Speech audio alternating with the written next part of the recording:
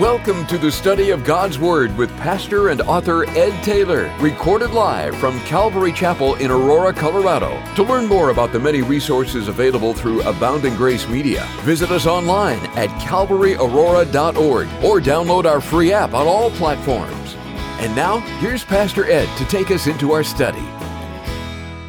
Amen. Amen. If your Bibles are already open, or if not, open them to the book of Hebrews chapter 12 and James chapter 5. Hebrews chapter 12, James chapter 5, in a Bible study that I've entitled, Caring Enough to Pursue the Wanderers. And for some of you, you know, this is not the first time I've shared this message. It is a familiar reminder to us to care about those that have wandered and strayed away from the faith. And as we begin the new year, we're not going to go into a series of Bible studies as we have in the past. We did that one study a couple weeks ago that if you weren't here for it, I want to encourage you, please do two things. The first thing is check around your house for a rock and get a rock before you listen to it. Get one that fits about the palm of your hand. Because if you were with us a couple weeks ago, we were learning about the Ebenezer stones of God. As we look back on a difficult year, we look back on challenges that we faced, we look to God's word and we were encouraged that God has brought us thus far. He has helped us thus far. And really our perspective, as we look back on this previous year, our perspective is going to mean everything. I mean, we could look back and just see difficulty after difficulty after difficulty and be really bummed out about it. Or we could look back and see through the difficulties, God was faithful. And that's the word this year, faithful. God is faithful. He is filled with faith and He is faithful and reliable and to be trusted. And we're going to remember His faithfulness. So what we did is we took those rocks and we lifted them up to the Lord. We lifted our Ebenezer stone as the old hymn instructs us to, and we remembered God's faithfulness. So if you weren't with us, you need to do that because it'll be a great reminder as we enter into the new year.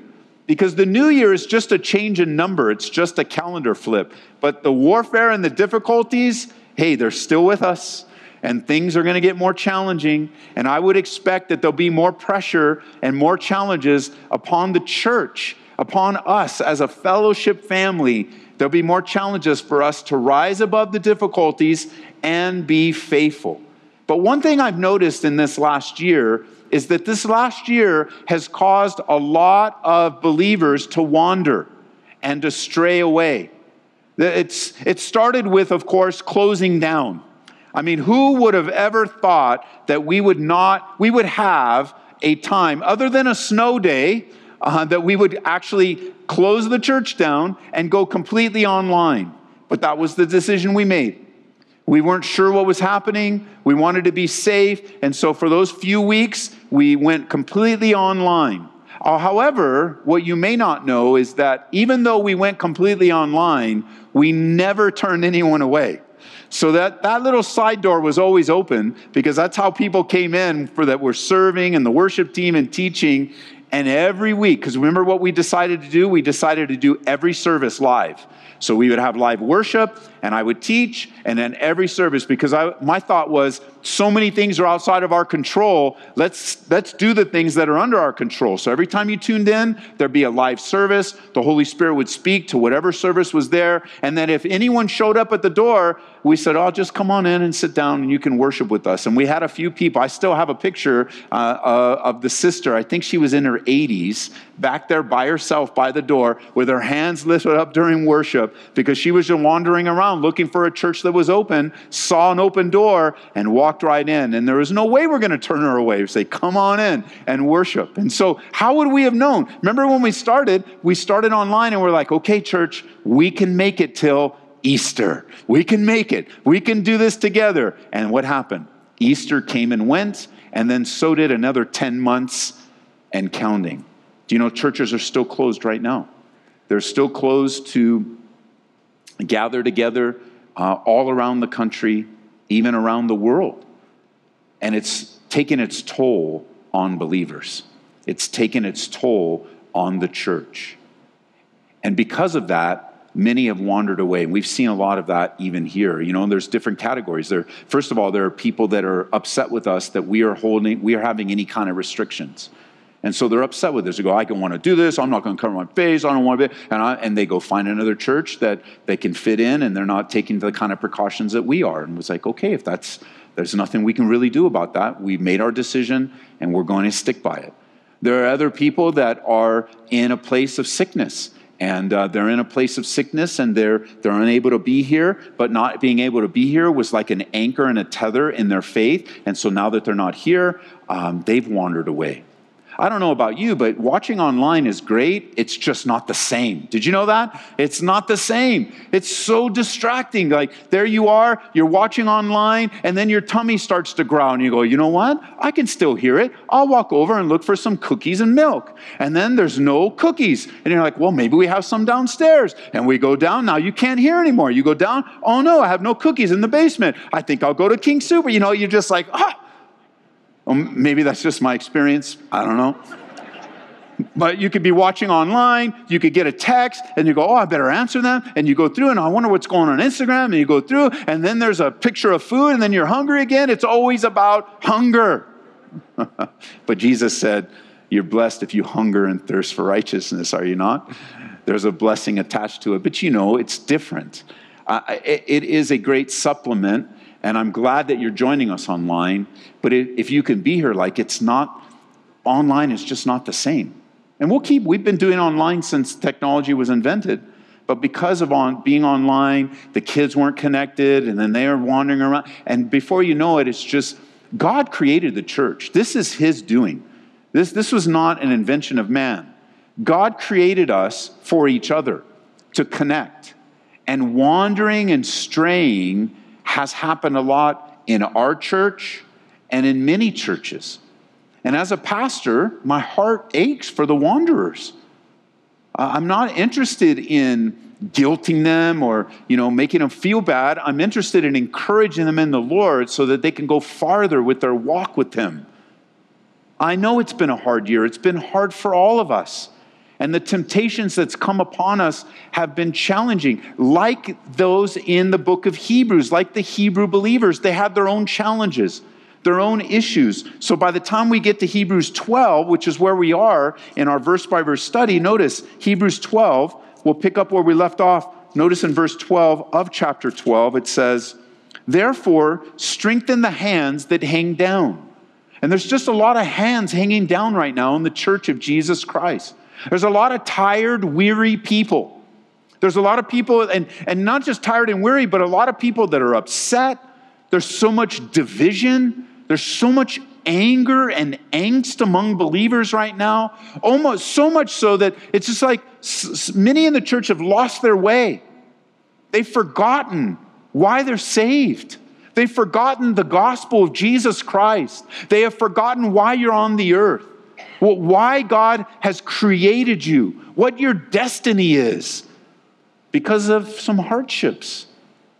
And that's what trials do. They refine us, and they test us. And you're right.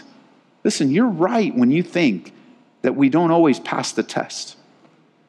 You're right. We don't always pass the test. We don't always make it through in the moment. We do stumble, and we do fall. Even to the point where there are seasons when we just look at ourselves and you go, what happened to your faith? You're looking in the mirror and you're like, what happened? You were so filled with faith. Well, why do you doubt? Why, like the psalmist says, why are you so downcast? There's been more than one occasion. I look myself in the mirror and go, what's wrong with you, Ed? What's wrong with you? Of course, I know what's wrong with me. I know the trials I face. I know how I've responded to them. But I'm encouraged, though, because even though I don't pass all the tests, the Lord is faithful. And though a man falls 7 times, he'll rise again. That even when we are faithless, God remains faithful.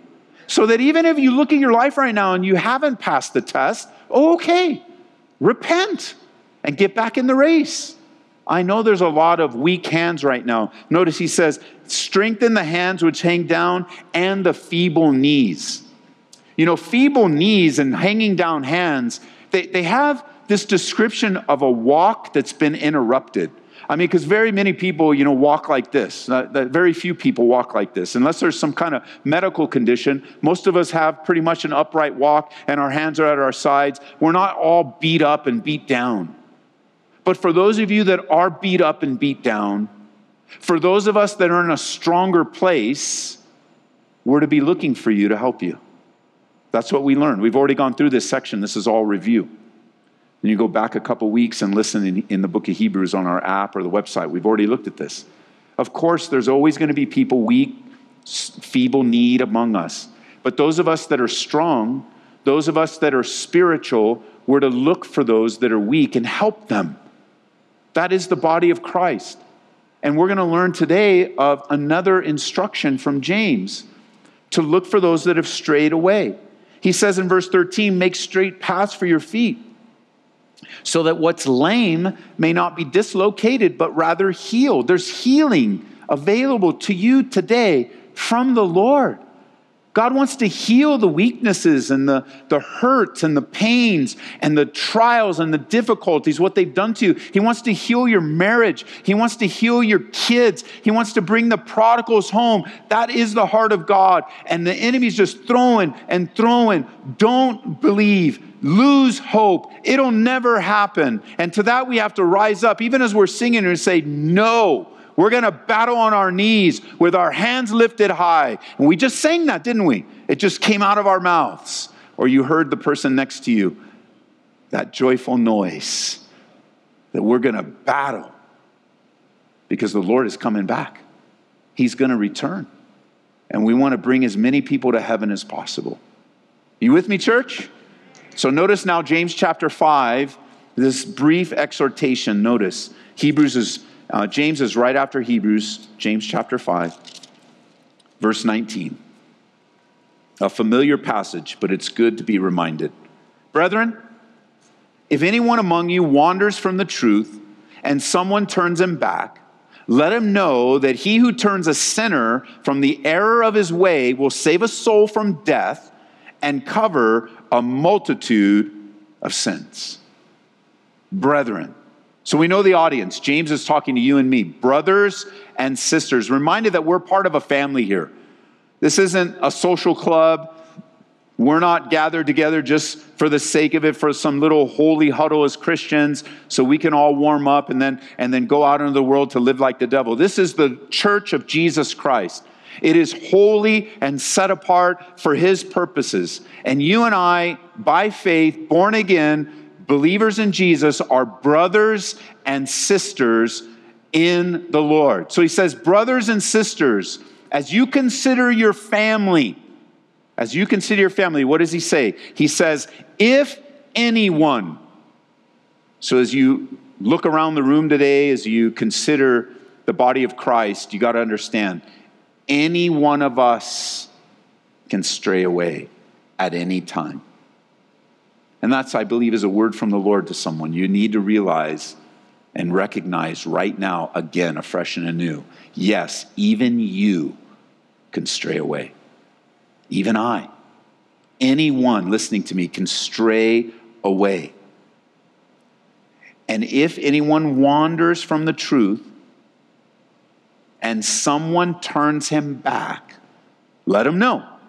The person that turns him back, let him know that he who turns a sinner from the error of his way will save a soul from death. There's a seriousness about sin, church. The Bible tells us that the wages of sin is death. That's a truth. There's nothing you can do to sidestep that.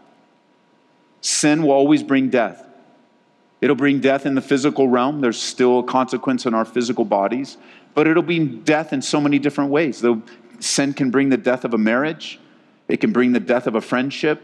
It can bring the death of relationships. It can bring the death of a career, of a dream. Sin, the wages are always death. So when you save a sinner, you turn them back toward the Lord, then just understand that they are avoiding death, that there's life. There is life. You want to release life in a church? Go after the strays and the wanderings, or grasp the heart of Jesus. Agree with him. When he came, remember what he said? He came to seek and to save the lost. That was his heart. He would look at people and see them as weary and scattered. He would look at people and see what pain and what sin would do to. There was even episodes where Jesus was recorded as crying over the effects of sin, weeping convulsively, seeing and experiencing what sin has done to families, the pain that it causes, the hardship. It just seems like the culture that we live in is doing everything and to everyone, but including the church, just to get our eyes off of the heart of Jesus to seek and save the lost. You know, the Bible made it very clear. If you summarize the law, you could summarize it this way. Jesus said, love the Lord God with all your heart, soul, and mind, and what? Love your neighbor as yourself. And then, even now, everybody's asking the question, who's my neighbor? Who's my neighbor? Who's my neighbor? And the reality is everyone is your neighbor. But here's what happens. Culture loves to divide us so much that if we can label someone other than our neighbor, then something kicks in our minds thinking, well, if they're not our neighbor, they're this sinner, or they're involved in this lifestyle, or and I did change my voice on purpose because that's how you get all nasty about it. It's like, man, yeah, they did this and they did that and they did, and get all bitter and upset. If you put people in categories like that, then somehow you relieve yourself in your mind. You kind of take away the responsibility to what? Love them. And it happens. It's happening politically right now. It's happening racially right now. It's happening within the body of Christ. It's like the gospel has been lost in all the noise of this world. And remember, this year you're going to hear this a lot because this is what God's telling us as a church. I'm not responsible for every church out here, just responsible for our little field. And what God is giving us for our little field is this. We know that the world is going to be the world, but the church has to be the church. There is no replacing the church in the world today. None. You and and I don't mean just the church organized. I mean what the Bible says. The Bible speaks of you and me personally being the church. And so one by one, we walk in the love of God to love our neighbors and to reach out to those that maybe they're in a different category of life. Maybe they're away. One of the things going back to California that's always bittersweet for me is that I always get to connect back with, I don't always, but when I do get to connect back with my friends, the friends I grew up with, we end up getting together, sharing a meal together. And one of the things, we're just so excited that we're saved, we're born again, we're still alive. Man, the Lord was so gracious to us and merciful to us because we were right on the edge of death for all the stupidity of our lives and all the changes. However, for me, it always turns a corner, and I don't like it, but it has to happen because this is who I am. There's always somebody that's going to share some story of me being an absolute idiot as a sinner. And on the one hand, it reminds me, man, I'm so glad that the Lord saved me, that I'm still alive, that I get to use Him. But on the other hand, I just look back and I think, man, I was an idiot. And who wants to remember that they were an idiot and that I was involved in this and I did that? And a lot of times the story that's told, I don't even remember it because I was so out of it. Drugs or alcohol, I don't even remember the situation. I'm like, wow. And there'll be times I look at it and I'll say, I really did that?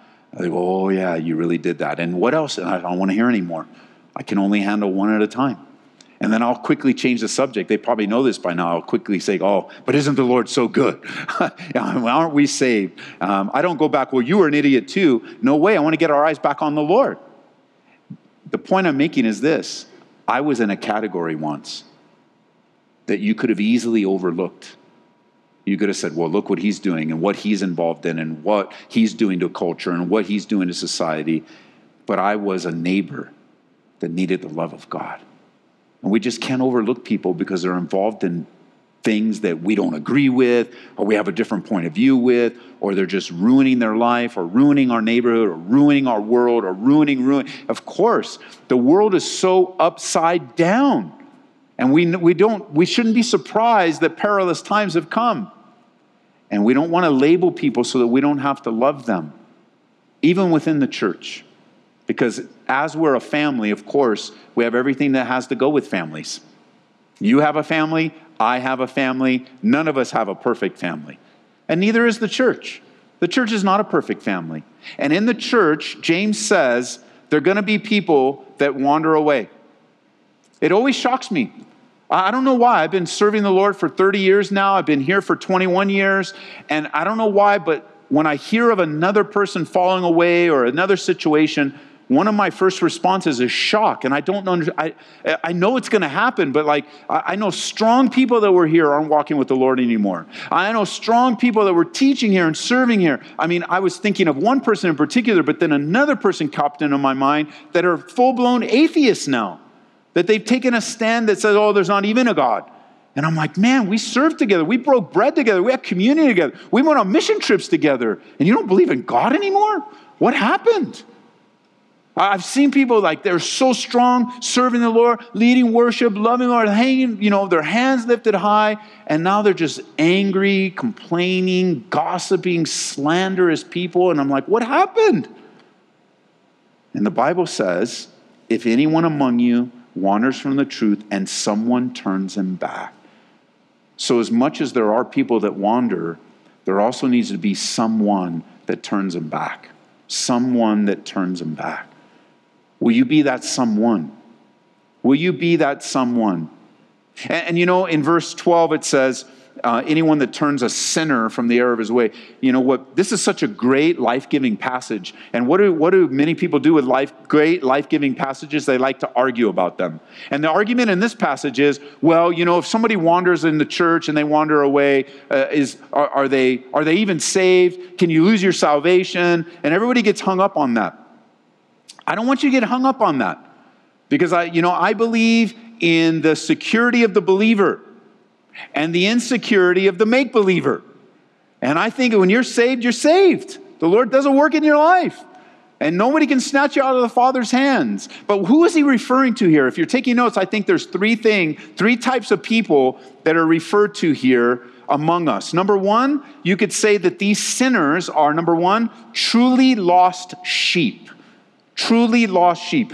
The Bible word, or the word you might use in the church, for those of you that are new to church terminology, we might use the word unbeliever. And what we mean by unbeliever, what that word really means, is a person that is not in relationship with God. A person that is not born again. Another church word, although Jesus said that, born again. A person that is truly lost. Do truly lost people come to church? Yes or no, church? Of course, I hope so. And if they don't, one of the reasons why we have a radio station, one of the reasons we went on the radio to begin with, is that even if they won't darken the doors of a church, they flip through the radio all the time. And they can do it without telling anybody. I know when I started going to church, I didn't want to tell anybody. I didn't want to ruin my reputation. Like, where were you on Wednesday? I went to church. You're at the church. You're not one of those. Well, I am now. That's what happens when you hear the gospel. You become one of those. So truly lost sheep, they come in and out all the time, and then they don't show up anymore. I think that's referred to. Number two, I think there's another group described here, and these are people that I would describe as deceived lost sheep. And you say, Ed, what do you mean by that? Well, these are the folks that look like they know the Lord, but they've strayed away. And they have participated religiously, so they're regular attenders. They might have purchased the Bible. They might have even read it sometimes, maybe said a prayer here and there, but never fully or completely or willingly surrendered their life. Again, they were never born again, although they went through the motions. They're actually described for us in 1 John chapter 2, verse 18. If you want to turn there, you can do that. So you can see it in your own Bible there. 1 John chapter 2, verse 18. They're described this way. It says, little children, it's the last hour, and as you have heard, the Antichrist is coming. Even now, many Antichrists have come, by which we know that it is the last hour. They went out from us, but they were not of us. For if they had been of us, they would have continued with us, but they went out that they might be made manifest that none of them were of us. Now, here's the thing, what happens with a verse like that. You're like, well, they were of us and they're not of us, and now we see they're not of us, so let's leave them alone. The Bible says no. If you know of a person like that, James says, go talk to them about the error of their ways. So yeah, there's a revelation of their behavior, their lifestyle, but we're not just like, oh, they're not of us anymore, but we're to have a heart for them. A heart for them. They could have sat next to you. Their kids could be in Sunday school next to your kids. They could be parked in the parking lot next to you. They could be walking to the bus stop right here to catch the bus with you. And if you don't see them anymore, you don't see them to minister, you want to go after them. And I think the third group of people that's described here is backslidden sheep. Now, of course, this would be a category of believers. Again, that's another debate altogether. Some people don't believe believers can backslide, but I firmly believe believers can backslide. The word backslide is a Bible word. It was given to us as God's writing to the nation of Israel. And for sure, believers, followers of God, backslide. How could you not look at someone like Abraham? Remember Abraham, the father of faith, also had many failures in his life, even in his marriage. And he wandered and strayed, but finished strong. Moses served the Lord for sure, rose to the occasion, but he also murdered someone. And Moses had a big anger problem. He had a real resonant issue with anger in his life, so much so that he missed out on enjoying the physical promised land with the nation because of his anger. I think of David. David chose an adulterous relationship. He chose to try to cover it up with murder and a whole host of weaknesses in his life. But David was a believer battling the flesh. Even using those examples, some would say, well, wait a minute, Ed, those are all Old Covenant. Those are all Old Testament. Yeah, you're right. I think of Peter. I mean, I would say straying away from God would be denying him 3 times, wouldn't you? That doesn't sound like strong faith. That doesn't sound like a believer moving forward in the things of God. But even Peter, he didn't lose his salvation. He lost his proximity. He lost his joy. He lost his confidence, but he didn't lose his salvation. Because when Jesus came back to him, he didn't convey new salvation to him. He just said, hey man, go back and do what you've been called to do. Love them, serve them, tend them. And so we all stumble and fall. We all sometimes fall flat on our face. But the Lord picks us up, strengthens us, and helps us along the way. So turning a sinner can be a brother, can be an unbeliever, doesn't matter. Just go out. I think if James was here today and he goes, oh, you guys arguing about this and you want to know the answer? You want to know the answer? Yes, James, tell us the answer. Here's what I think James would say. He'd say something like this. Hey, just stop sitting around trying to figure it out and go out and look for someone that's strayed away. Go minister to them. Go help them. You know, I think in the context of our church, you know, as the church has grown over the years, one of the concerns that always comes up as the church has grown, and it comes up in different seasons, is, you know, Ed, we're here and we're part of a larger church, but, you know, nobody knows. Nobody would even know if we came back. You know, nobody would know if we strayed away. Nobody would know. And, you know, you kind of blame that like on the church, like it would be the church's fault. But I want you to consider another point of view of that. Like, if you weren't to come back and you were to leave for a few weeks, a few months, and nobody would know, don't you bear some of that responsibility? Don't you bear that? Like, nobody knows you? You've been coming to this church how long, and nobody knows you? Like let me just change your perspective a little bit. You want to be known here? You can be known. Like if you change your mind today and you say, you know what? I'm going to just start a prayer list. And I'm going to start praying for the people that I sit next to. I'm going to ask them their name. I'm going to ask them an email or a phone number. And I'm going to commit to pray for them 2 or 3 times a week. And then I'm going to text them and let them know. I'm going to check in on them by email. Maybe I'll invite them to have a piece of pie. I'll grab a coffee with them. Like, if you change your perspective and you start thinking of others and you start reaching out and you start asking, you go, well, I've tried that. And the last time somebody just told me, I'll never let me pray for them. Okay, they probably had a bad day. That's possible. Go to the next person. Go to the next person. Go to the next person. I'm telling you, if you want to be known here, you can be known as a prayer warrior. You can be known as a helper. You can be known as a lover of Jesus Christ. You can be known. You can be known, this church in particular, this fellowship family, we have had services where there have been as little as 4 people in a service. Did you know that? 4 people, not including my family, so probably a little bit more, but 4 people came to a service on a snow night once, way back in the shack over there on Buckley. 4 people.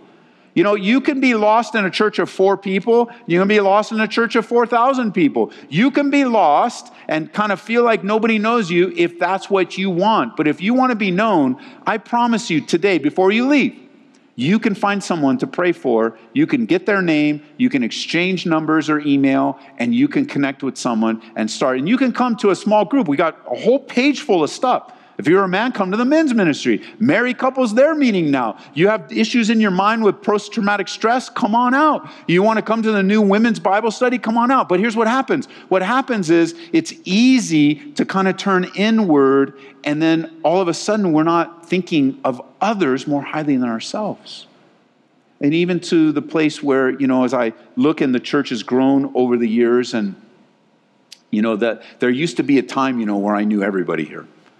There used to be a time when I took all of the new believer things and the people new to the church, they'd fill it out. I was the one making the phone calls. I was the one writing the notes. But there came a point in time where I couldn't do it all anymore. My focus had to be on prayer and the study of God's word and pastoral ministry, and I just couldn't do it anymore. And then the church continued to grow, and I didn't know everyone anymore. And I still don't. And then I developed, new habits, right? So I started memorizing people's faces. And I would remember faces and where you sat. And then COVID jacked that all up with your face coverings. And now you're all sitting in different places. And I don't know what to do anymore. And it's hard. For me, in my heart, it's hard. However, here's what the Lord has given me. I don't trust my ability to remember your name, your kids' names, your faces even. I trust in God's ability to shepherd and take care of you because he never fails. He knows you. He knows where you're sitting. He knows what you look like behind your face covering. He knows whether you're here or not here. And as you integrate with other people, you start to build those relationships. Because, you can't be friends with every single person that you ever meet. You're not going to have that kind of relationship. You're going to have different tiers. And that's how it is in a church. And those that study such things tell us that the typical person in a lifetime, the typical person has between 3 to 7 real friends their entire life. And with Facebook and everything, you think, well, no, Ed, I got millions of friends. Not really at all. You want to develop friendships in the body of Christ so that when your friend is not here, you know it and you check in on him. And I think the Lord's just stirring us in this time of COVID, like this time of restrictions. If there was someone that used to sit next to you, someone you haven't seen in a while, you should reach out to them. And if you know them close enough, go to their doorstep. And if you have their phone number, call them. Send them a text. If you need to, search them out and DM them through Instagram or Facebook or Twitter, whatever you're using. And be the church. And you don't need to, please don't throw a guilt trip on them and don't like, where have you been? You need to, but enter into their life merciful and careful. Maybe they have some pain and things that happen to them you don't know anything about, and you're just checking. You're not saying come back to church. You're just checking in on their spiritual life. I haven't seen you in a while. You doing okay? How can I pray for you? How can we be connected? How just remember that you are loved and you're cared for. Why? Because James says anyone. That's all of us. That we develop a habit of ministering to one another. And no, you are not going to be able to minister to everyone. And you may find out, you reach out to them, man, I haven't seen you in a while. Well, you know what? We're going to Saturday night service now. Oh, that's why I don't see you. Well, how's your life going? And what's going on? Let's go get some pie. Sure, let's get some rhubarb pie. No, thanks. I said good pie, not bad pie. And you just start to rekindle the friendship and rekindle the relationship. And the body of Christ begins to serve one another. And getting involved in the smaller groups. And as we launch small groups again and we start, look, there's enough for you. It's not just the pastor's responsibility to care for the flock. It's your responsibility too. You know that. And we're not even a real heavy staff church. We don't have a big staff. Because we believe in the priesthood of all believers. We believe in God empowering you to do the work of the ministry. We believe in you obeying this scripture. We believe in you that when you're missed, that someone has missed you. And that you will, even if you're like that right now, because I'm sure I'll get an email on this. So, well, you know what? I was missed and nobody reached out to me. My answer to that is I'm sorry no one reached out to you. But here's how you can get over it. This is how you're going to be able to get through it. You start integrating and caring about people, and you'll be caring about other people more than you care about yourself.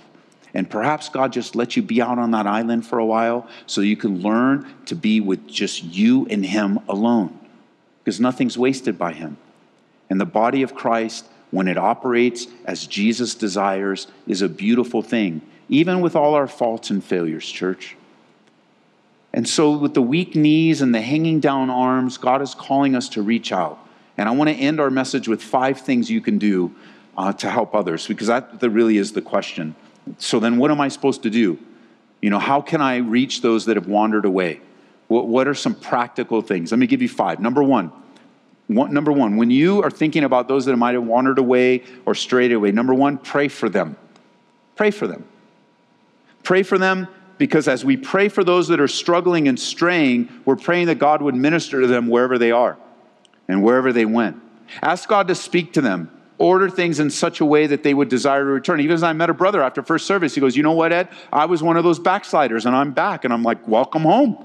I'm glad you're back. And he didn't have to tell me about the whole story of his backsliding, because today is a new day for him to follow the Lord. So pray for the backsliders to come back. Pray for the prodigals to come home, because the day that they do is the day that the Lord begins to work afresh and anew in their lives.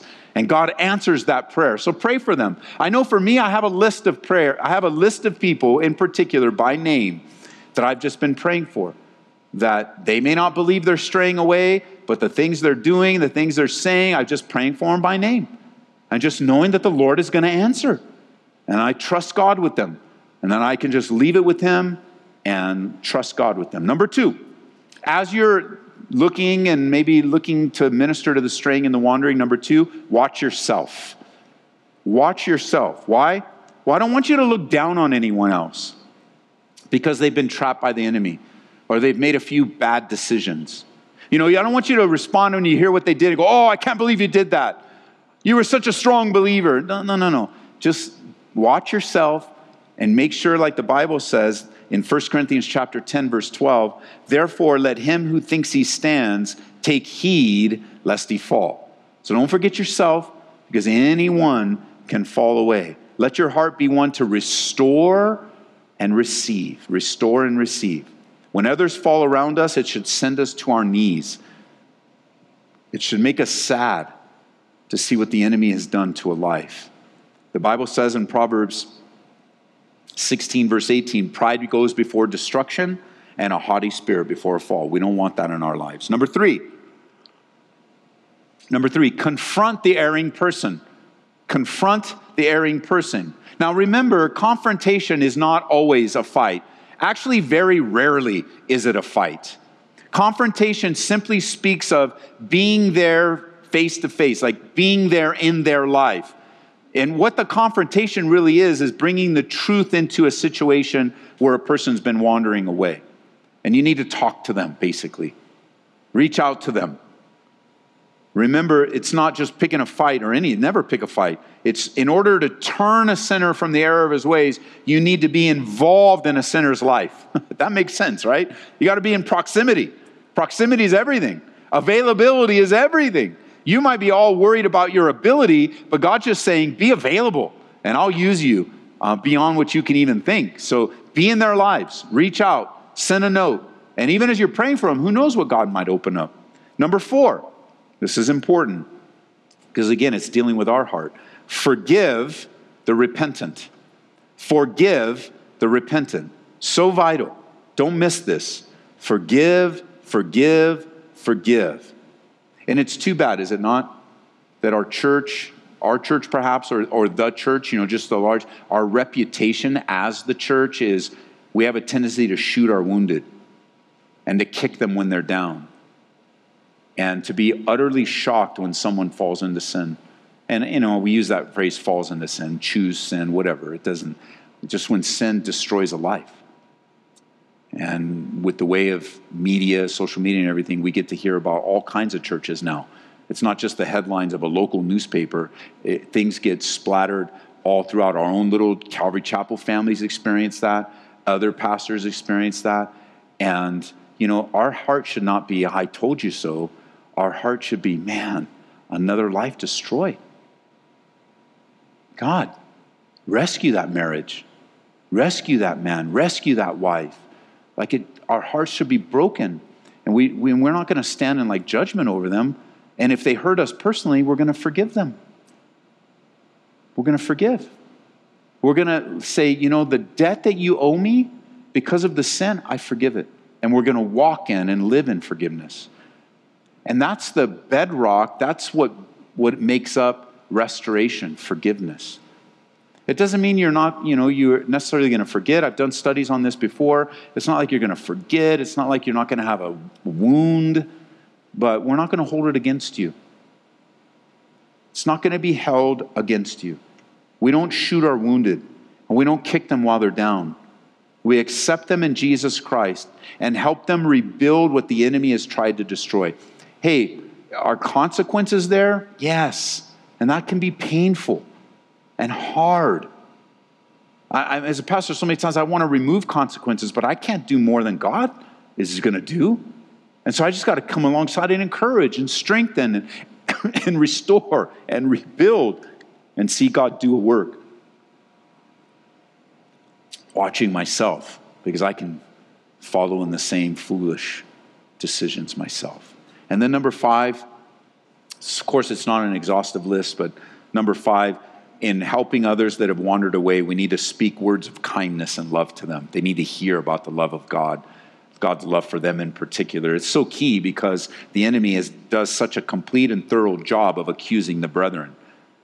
Have you ever been on the other end of the accusations of the brethren? Does your mind ever play tricks on you and cause you to doubt your salvation, doubt that God loves you? Anybody? Amen? Anybody? Has you ever had? I just met a brother at one of the churches I taught just this last week, and the Lord had such a complete spiritual hookup for him, and the message wasn't even about what was on his heart, but the Holy Spirit took all these points and got to him. He came up and he shared, and he told me, he says, the enemy was accusing me all day today. He began to share the depth of that accusation, and the Lord just had a word for him and ministered to him, and he's been dealing with this for 11 years. These accusations, 11 years. It's been hard for him.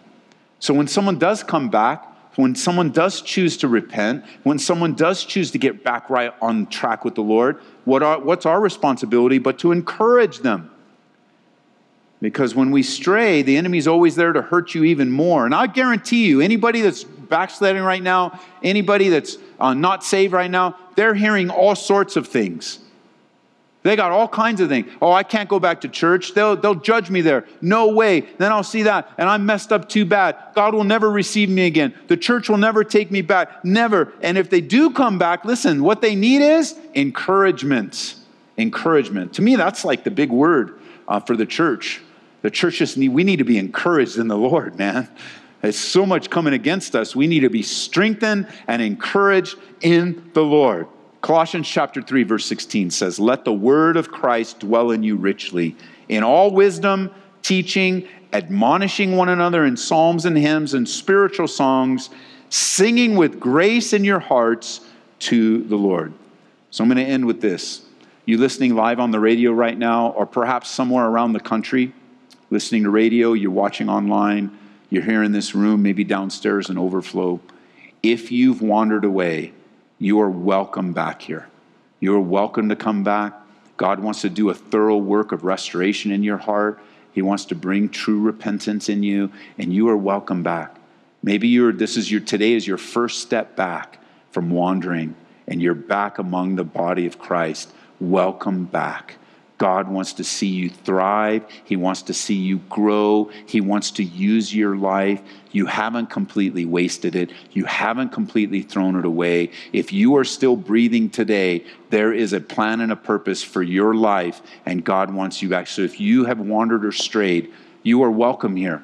hey, we may not do this all perfectly. So show us grace as we attempt to show you grace. But when there's grace and love in the midst of us, man, who can stop a church filled with the love of God? What can stop the force of love among believers? Nothing and no one.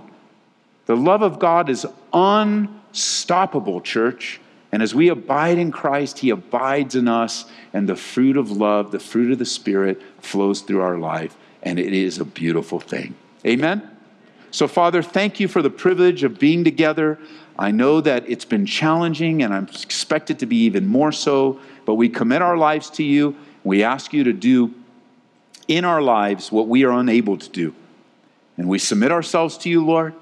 We pray that we would look for those that have hanging down arms and weak knees.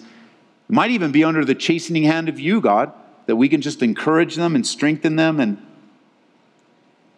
I pray for those that feel like they're not missed, or they feel like they're lost in a larger church, and even in a smaller church. The size of the church doesn't matter. I just pray for those that have that feeling right now, that you would flip it on its head and put in them such a desire to minister to others, to maybe find another person that feels forgotten, another person that needs prayer, another person that needs encouragement, and that you would make the body more tighter, more close, that we wouldn't fall to the temptation of division. We wouldn't listen to the slander or the gossip. We wouldn't co-opt the gospel with some cause, but rather we would walk by faith, trusting you with our lives as the church. In Jesus' name. Amen. Amen. We pray that you've been encouraged by this Bible study delivered live from the sanctuary of Calvary, Aurora. For prayer or a copy of this study, call us at 877-30-GRACE. That's 877-304-7223. Or visit us online at calvaryaurora.org. Be blessed as you worship Jesus this week.